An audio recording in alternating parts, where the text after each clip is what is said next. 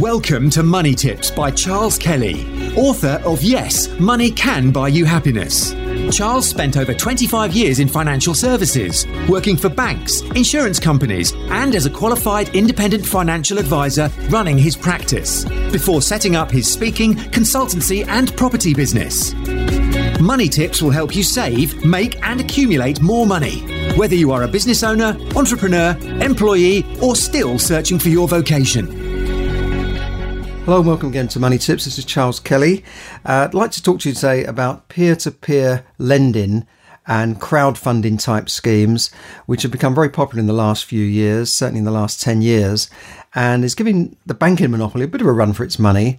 Crowdfunding and peer-to-peer lending are two examples of models which have worked very well and helped to raise billions of pounds and dollars for projects, whilst giving investors a greater return, sometimes 10, 20 times what they would have got from a normal bank deposit account. Put simply, these platforms are a way of bringing together investors and people who want to borrow money and putting them together in a more direct way than you would get through a traditional bank route. Effectively, they're cutting out the banks. And the Financial Conduct Authority, the FCA, estimate that in the UK around 275,000 people are using these platforms, or basically websites. They're called platforms. So it's quite substantial numbers now.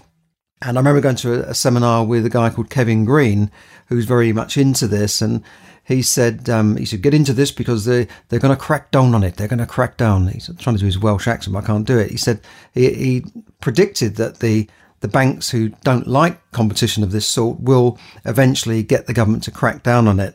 And I've seen this before. The banks didn't like companies getting involved with money transfer. For instance, you can send, small amounts of money to the middle of nowhere, 6,000-7,000 miles away on the other side of the world for like £10 or £8, whereas the banks used to charge a fortune and take 2 weeks to do this sort of thing. So, and they started restricting companies who run these money transfer schemes, restricting their bank accounts in the UK. They did the same thing with check cashing services to friends of mine who were in that business. But anyway, that's another subject. Now, I receive dozens of emails from crowdfunding companies offering various property-related type deals, such as, conversion of a commercial building in Scarborough. They're looking for 400,000 with a resale value of whatever, and they send these deals through and they give you a warning. And then on the day the deal is launched and goes live, within a day of that or a few hours sometimes, I get another email saying it's fully subscribed. So it seems it's quite a hot market. A lot of people are getting into these schemes and putting their money in, which may be one of the reasons why the FCA, Financial Conduct Authority, are concerned that some may not fully understand all of the risks. Now, traditional banks, of course, take in deposits and pay you as a depositor quite a low rate, sometimes 0.2, sometimes almost 0, 0.01% for your money being with that bank. And they more or less guarantee that you'll get that money back at any time, and the government have a deposit guarantee of 85,000. So it's very rare that you would lose money in one of the big high street banks. Of course, if everybody went into the bank tomorrow and said, I want my money, then the banks wouldn't have that money because they've lent that money out. It's called fractional reserve lending, where for the deposits they get in, they lend it out many, many times over. I think it goes back to the days when gold was deposited with bankers, maybe the Rothschilds or one of these old bankers, and they would give you a certificate for that gold, almost like a bit of paper money really, but it's backed by that gold. And so you wouldn't have to carry the gold around in your pocket or keep it in your house where it could be stolen. They would put it in a vault and give you a certificate. And it was found that then most people didn't come back for their gold that often and didn't need to touch it. So they were able to then issue more certificates for the gold that they held. So they might have 10 pieces of gold and they've given out 10 certificates, but then they found, well, actually people don't come back for their gold very often, so why don't we issue 20 certificates to people and get that money for those certificates? And they started lending out money that they didn't really have, which is kind of what most of the banking system is all about, printing money, lending money they don't have. So that's the way the banks work, but largely your money is pretty much guaranteed in the bank. However, with a crowdfunding or peer-to-peer platform, as the depositor or the investor, you're much more directly involved with the borrower, And, the risks are obviously high, but they give you a higher return. This could be around 6 to 8%. Some have even gone a bit higher, 10, 12% in some cases per annum. Obviously, it's a greater risk, but the return is many times higher.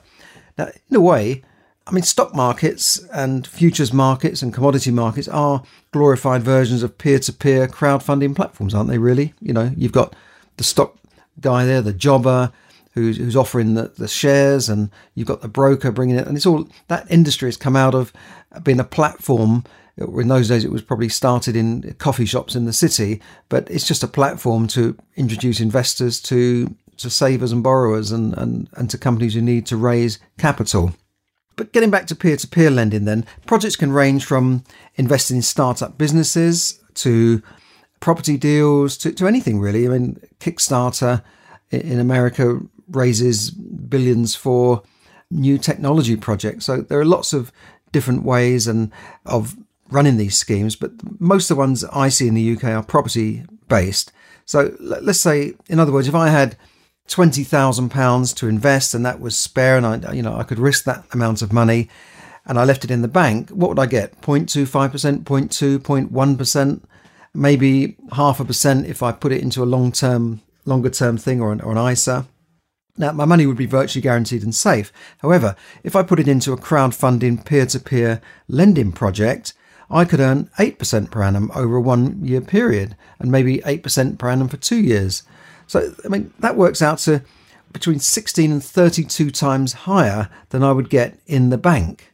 And that's a lot of difference. There's a lot of money, a lot of big difference. So now you know why the banks have the biggest buildings in every major city and, effectively own the world and run governments, if you believe all the conspiracy theories and, David Icke and people like that. Sorry, I'm not having to go at David Icke, but, if you look at it the way the banks can manipulate the world and governments and markets, it is actually quite true. Now, whilst these figures of peer-to-peer lending will barely dent the bank's dominance in the market, I'm sure that the banking establishment would rather not have this pesky competition, and they probably feel they're mosquitoes which they'd like to just swat away or poison. It seems the industry have been fairly successful in lobbying the government to bring in more regulation, and this is coming in quite soon. By December, they will be restricting the amount that people can put of their savings into these schemes to 10%. And they will bring in other tests called an appropriateness test, where potential investors will need to go through a process before they can put the money into a peer-to-peer scheme.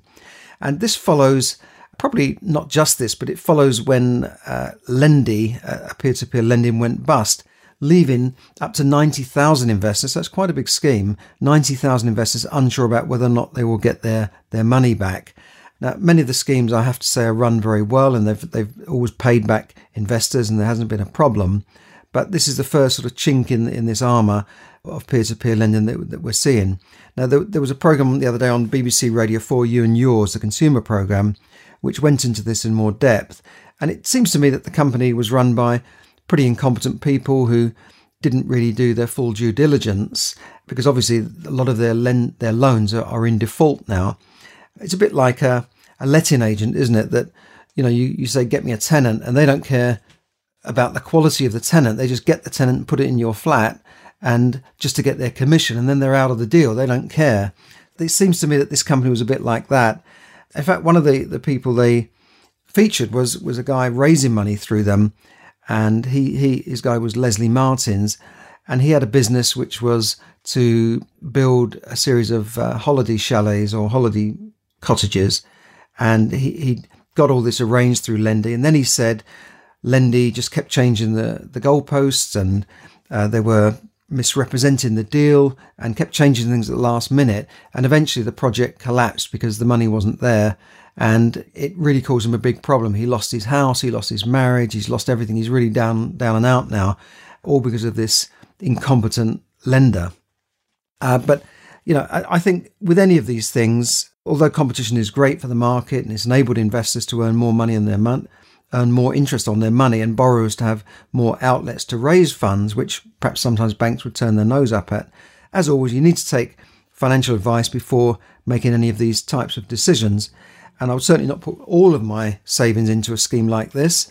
It is definitely a high risk thing. and it's not the same as putting your money into a deposit account or a building society down in the high street.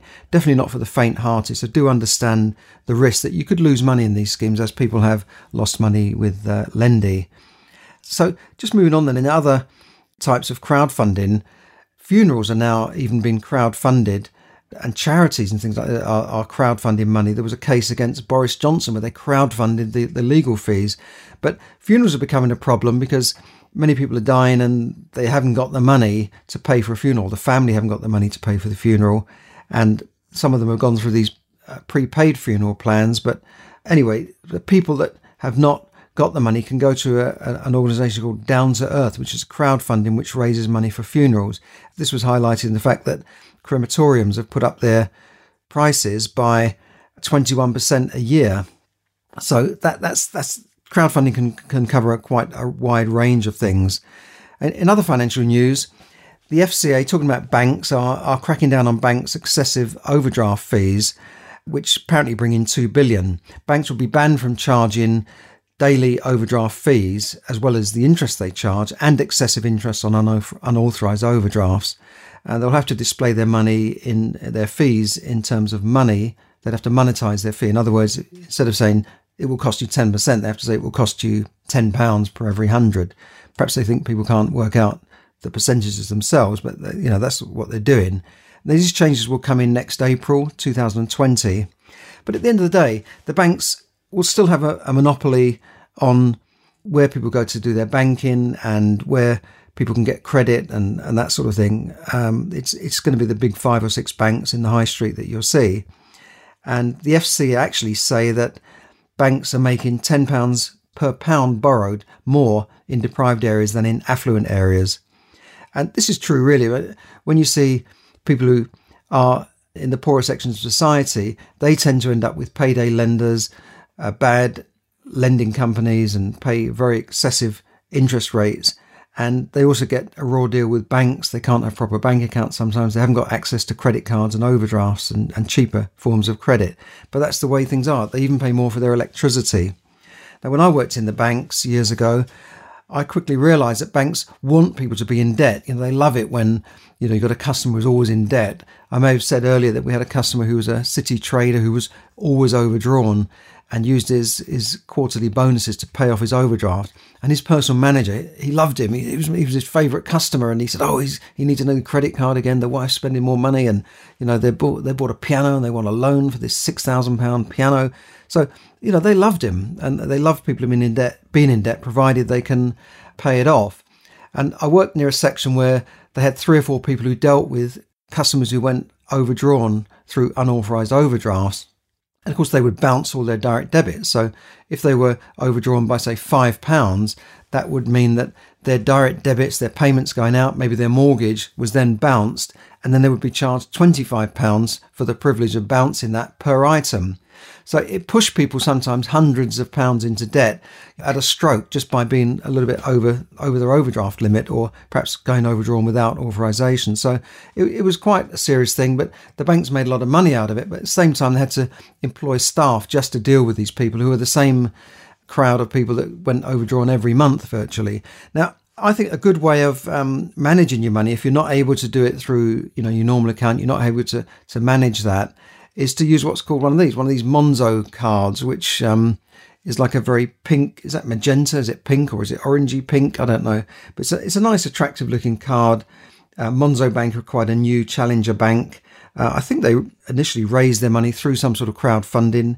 They certainly did a share issue through crowdfunding, which was well oversubscribed.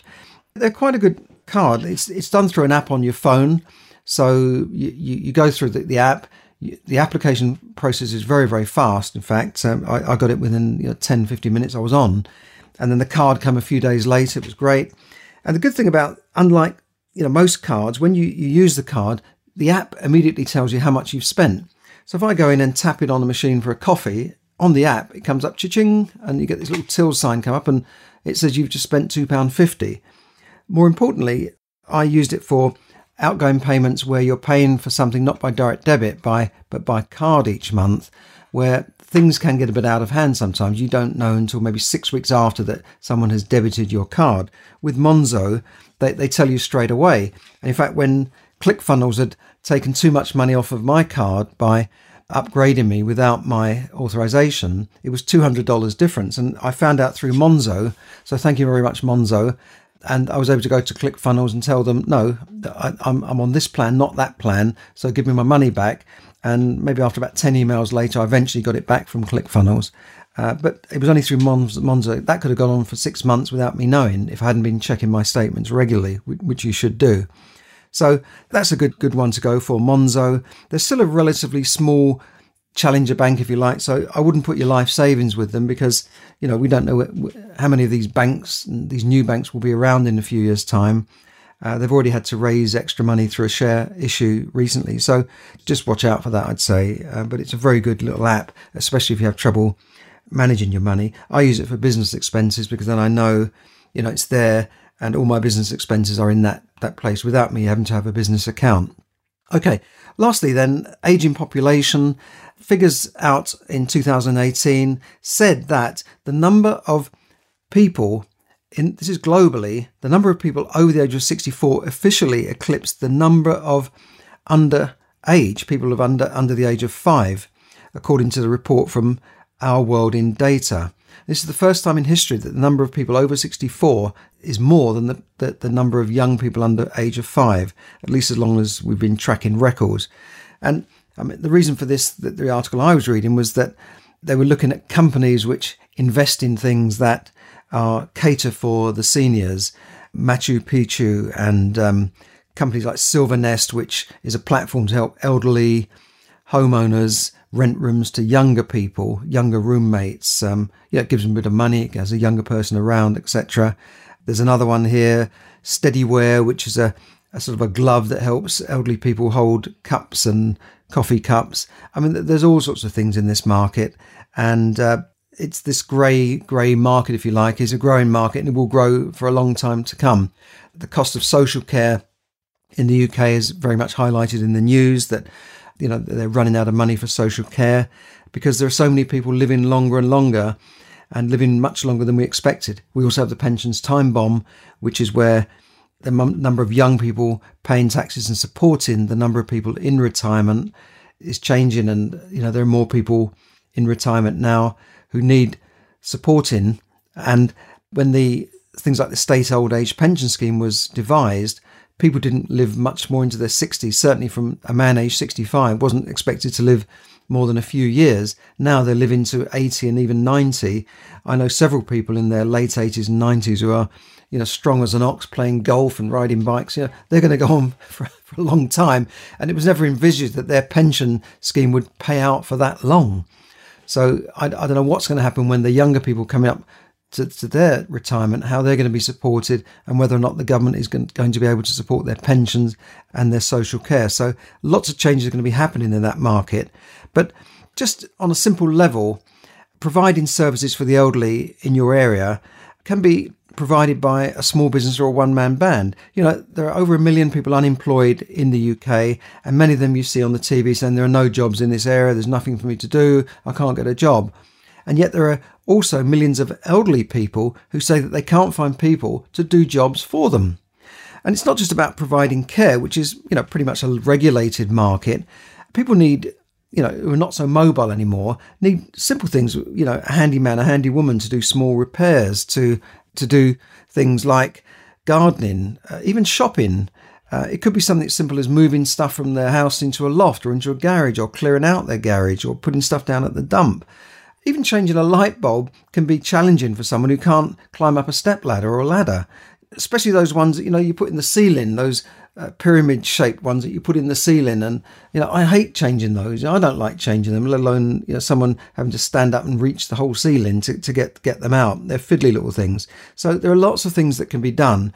And some of these services obviously are provided by family members or volunteers, but that's not always possible. But there's still people who need small things done. And whether you do this as a voluntarily basis, but there are people that are willing to pay for these services and, they have the money to pay for them. So these are jobs that larger firms are not really interested in doing. And, a building tradesman is probably not going to be interested in repairing a fence or, repairing a handle on a door or something. They'll say, you need a new fence, you need a new door, you need a new house. I had a fence going wrong recently and everyone wanted to just change the whole fence, but it was just one panel, a couple of panels that needed replacing. So it's not easy. Now, I know a guy who came here to the UK as a refugee many years ago from, I think it was somewhere like Bosnia, Kosovo. And I met him 5 or 6 years ago when I found him through my local letting agency when I needed a handyman.